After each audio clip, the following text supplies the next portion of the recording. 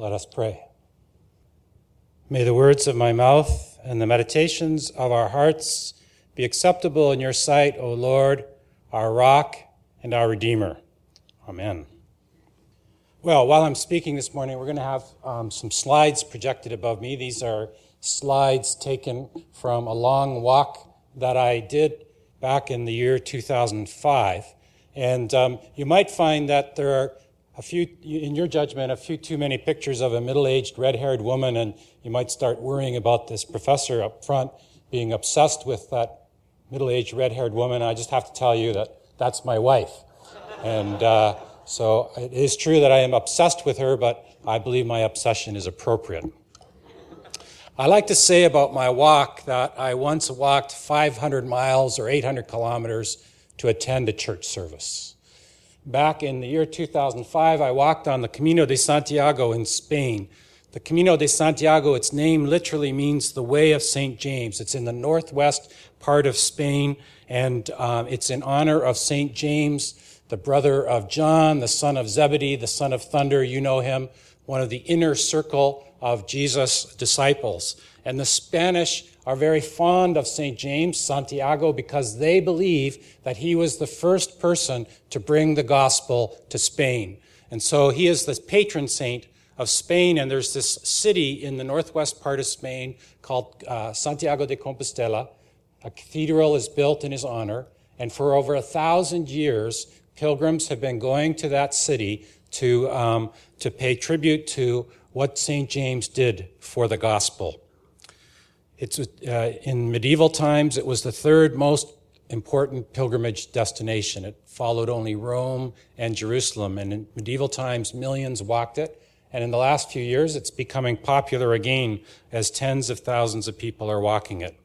I walked 800 kilometers of the route in 2005 over the course of 31 days. And this past May, a group of 17 of us went on it as a Tyndale course. And next May, we're going to do it again. We're going to walk the last 8 days of the Camino de Santiago. So take note of that. Limber up and get your legs in shape and come along with us. Since we've been talking about journey themes here in the chapel, I thought it would be appropriate to talk about this pilgrimage that I walked. Now, the first time that I heard about the Camino de Santiago, I was in Europe for a few months. I was researching a book on prayer, and I considered my trip a pilgrimage. And so while I was researching, I wasn't really doing much walking. While I was researching, I started reading as well books about pilgrimage, and I kept hearing about this Camino de Santiago. I really didn't know much about it, and I was perplexed about why it would be so popular. And as it turns out, somebody I know walked it around this time, and he wrote a book about it, and I read that book, and the book was about blisters and thirst and heat and sore muscles and hunger and pain. And my response when I heard this was, why would anyone do that? I did not get it. But later that same year, I began, almost on a whim, to walk on a part-time basis the Bruce Trail here in Ontario. The Bruce Trail is also 800 kilometers long. And to this day, I'm still not even sure exactly why I decided to walk on the Bruce Trail, because I had never been an outdoorsy person. I've never liked physical endeavors. In high school, as soon as phys ed was no longer mandatory, I dropped it. And after that, I always liked the approach of Mark Twain, who said, if you ever have the urge to exercise, just lie down until it goes away. But something compelled me to walk on the Bruce Trail, and I started these long-distance walks. I was a pastor then, so I walked on a part-time basis. Mondays were my day off, and I walked. And one of the things that I noticed was when I went on these long walks, something happened to me that was very similar to what happens to me when I'm on retreat. When I went on these long walks, I started to detach from stress and preoccupations. I started to recognize where my life had gone off balance. I'm a lot like Bruce Cockburn, who says, I've never lived with balance, though I've always liked the notion. On these walks, I would start to breathe more deeply and slowly, and I would talk to God, and I would listen to God, and I would make resolutions about how to get and keep my life on course. And this was a lot like what happened to me whenever I went to a monastery on retreat. I've been going to monasteries since the early 1980s. But the added benefit was when I was going on these long walks, not only was I having these wonderful effects, but I was also outside, I was enjoying nature, I was getting vigorous and invigorating exercise. And as I thought about this experience, walking on the Bruce Trail, I thought, you know what? It's a shame. It's a shame that Christians don't understand that walking can be a spiritual exercise. So I felt sorry for myself a little while, and then I realized, no, I'm wrong. I'm wrong about that.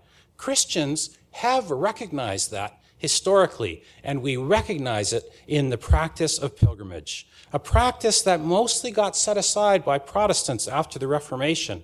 But now we are living in an era where the old divisions of Christianity are breaking down, and Christians eagerly embrace, rediscover, and reclaim a wide array of church practices.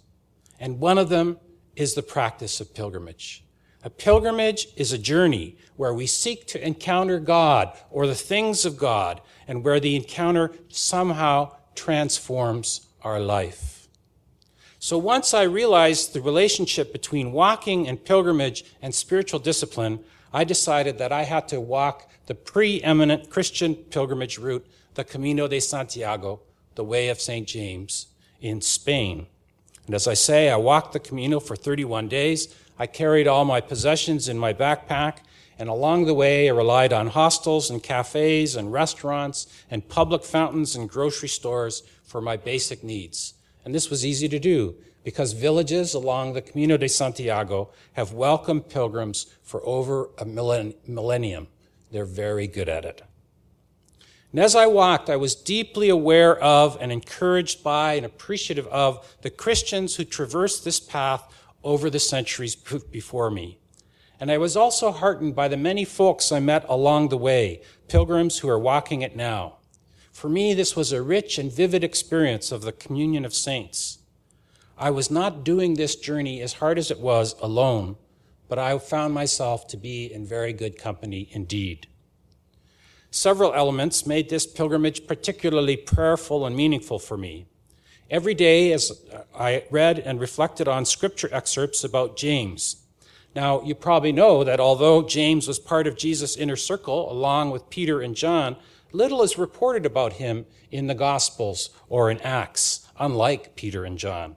His presence is noted, a few of his actions are observed, but almost none of his words are recorded. And still, if we read his story carefully, we see that James was faithful in dramatic ways to Jesus. He abandoned his work and father the very moment that Jesus called, for example. He also experienced temptations along the way that I recognized in my own life: unruly ambition, hostility to others who do not share one's faith perspective, divisive competition with the other disciples. But in the end, James gave his life for his faith, as we read in Acts 12. There were other spiritual disciplines that were important for me. As I walked, I employed a handmade rosary that a friend had given me, and I used it to pray the Lord's Prayer and to sing a number of Taizé songs over and again. Every day, I wrote long journal entries, and while walking, I prayed for family, for friends, for acquaintances, and for fellow pilgrims that I'd met along the way. And I must tell you that as I walked, I was overwhelmed by the beauty of the Spanish geography, the mountains, the vineyards, the rivers, and the plains. And when I prayed, on earth as in heaven, in the Lord's Prayer, I felt that heaven and earth were very close to each other in a way that I had never experienced before. I saw how those spheres are deeply intertwined. I had never seen that connection so closely before, not in church, not on monastery retreats, not in private devotions. I perceived something new by virtue of so deeply encountering natural surroundings while also being prayerful. As I went home, and there was some irony to that, After walking 800 kilometers, I think I took 4 planes and a train and a taxi ride, and I finally got picked up in a white minivan. But as I went home, I tried to remember what it was, what were the themes that I believed God was trying to say to me along the way. And there were 3 themes that I heard loudly and clearly. One was simplicity, the other was hospitality, and the third was providence. One challenge for me to think about was simplicity. Most of the books that you read about the Camino say that people carry way too much. And what happens when people carry too much day after day is they start leaving their stuff behind in hostels or shipping it home or shipping it on ahead. I had one friend who had a 50-pound pack that he wore every day because he wanted to carry his camera equipment along. I have another friend, a new friend along the way. He was a Canadian, and he even had a big can of maple syrup in his backpack because he wanted to have real pancakes somewhere along the way. My own weight problems were a little more predictable for those who know me. I could not imagine going with less than 6 books. I had a Bible, a prayer book, a journal, a novel, a route guide. So the Camino raised questions for those of us who walked with our possessions on our back over and again. How much is enough? And how much is too much? These are obviously relevant questions to how we live here in North America with our affluence and our prosperity. Life on the Camino was very focused and simple and direct. While I was underway, I had no cell phone and only very sporadic access to email. My life was concentrated on walking 6 to 8 hours per day. And then I had to work on cleaning myself up, my clothes, arranging for food, finding lodging, and resting. Life was direct and undistracted. And that certainly, I think, gave room for the rich prayer that I experienced, and also for spending ample time with all kinds of people, pilgrims and seekers from around the world, a very rare experience for a workaholic introvert such as myself. This simplicity also helped me appreciate simple pleasures and joys: weather, scenery, showers, flowers, food, sleep, bed, good company. And ironically, I think, in our overextended and overly busy lives here in the West, we may be so saturated and satiated that we are often not aware of the very basic and good and even best elements that are still present in our life. The second theme that I heard loud and clearly was a challenge about hospitality. And I pondered hospitality in 2 ways. First of all, I noticed that Spain is a more outwardly oriented culture than North America.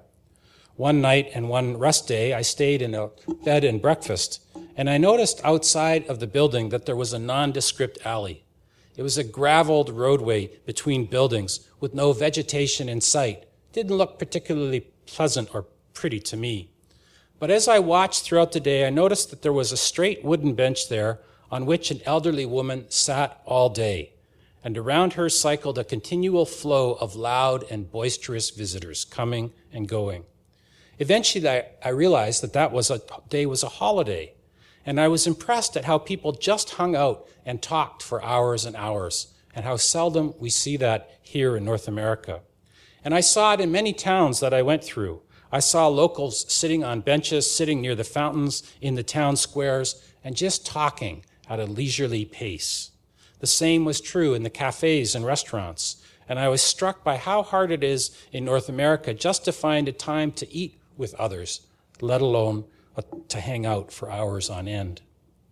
And the second way that I saw hospitality was in how the pilgrims looked out for each other and cared for each other. We all had something important in common. We all were on an arduous journey together. And so we helped each other. We helped companions, whether we knew each other or not. When we sat down beside a stranger in a cafe, we would share food. If we sat down beside a stranger at a fountain, we would share directions. And always the most important question about directions was, which route do you think is the shortest? We would tend each other's blisters. We would find food and lodgings together. And most basically of all, we simply offered each other encouragement. And I realized then how isolated my busy life at home feels. I wondered how I could offer solace and support to others who are around me. I resolved to work harder at regularly inviting people into our home for meals. And finally, as I had expansive time on my pilgrimage journey to reflect, I decided to think about my life in terms of a pilgrimage. The life of faith, after all, is a pilgrimage. And so I decided, as I walked, each day I was going to take a year and just think about and pray through that year and reflect on how God was at work in my life that year. So the first day, I decided to pray about the first year, and I realized I didn't have a lot to pray about because I didn't remember very much. The same thing was true on the second day. So I changed my plan, and I decided that I would reflect on periods of my life, and try to discern how God was active there, from my earliest memories up until the present. And I found that walking while praying brings out many unexpected memories. Perhaps it's because of the rhythm of both arms and legs. Maybe the other side of my brain that doesn't get used so much got stimulated. I'm not sure. But I had long, luxurious periods of time to ponder experiences and education and church and friends and family and acquaintances, and to think about high and low moments in my life.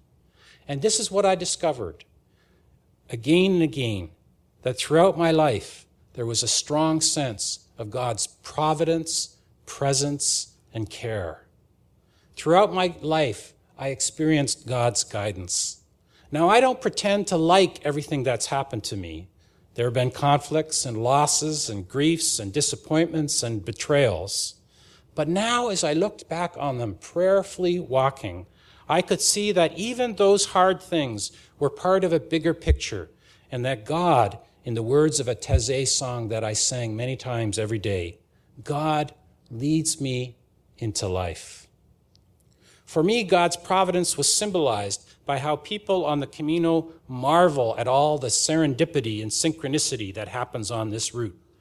Well, that's the Camino, people would say over and over again. And in fact, one evening in a mountainside monastery, it was cold. I sat at a table outside, and there were two people at that table. One person was a woman from London who, turns out, shared some friends in common with me. The other person was a retired Episcopal bishop from California, and turns out he shared some friends in common with me. Another time, I went to a bed and breakfast just by happenstance. I didn't really plan to be there. It just happened. And there were staying two Benedictine monks who had a number of mutual friends with me in both the denomination where I was raised and in the denomination that I joined as a young adult. Well, that's the Camino. But for me, these little incidents represented God's provision and God's care, a truth that I want to keep claiming and reclaiming in my life at all times. I have to tell you, as a former follower of Mark Twain, that walking this route was one of the hardest things I ever attempted, certainly the most physically challenging. There was so much about this trip that was out of my control. And yet every day I was grateful to be there, even on the hardest days. And every day I felt as if God was tossing bouquets of blessing and encouragement to me. And I longed to maintain that kind of awareness and attention in all of life, because that certainly would be worth the walk. To the glory of God the Father, and the Son, and the Holy Spirit. Amen. And now may the peace of God, which passes all understanding, keep your hearts and minds in the knowledge and love of God and of his Son, Jesus Christ our Lord. And the blessing of God Almighty, the Father, the Son, and the Holy Spirit be with you now and forever. Amen.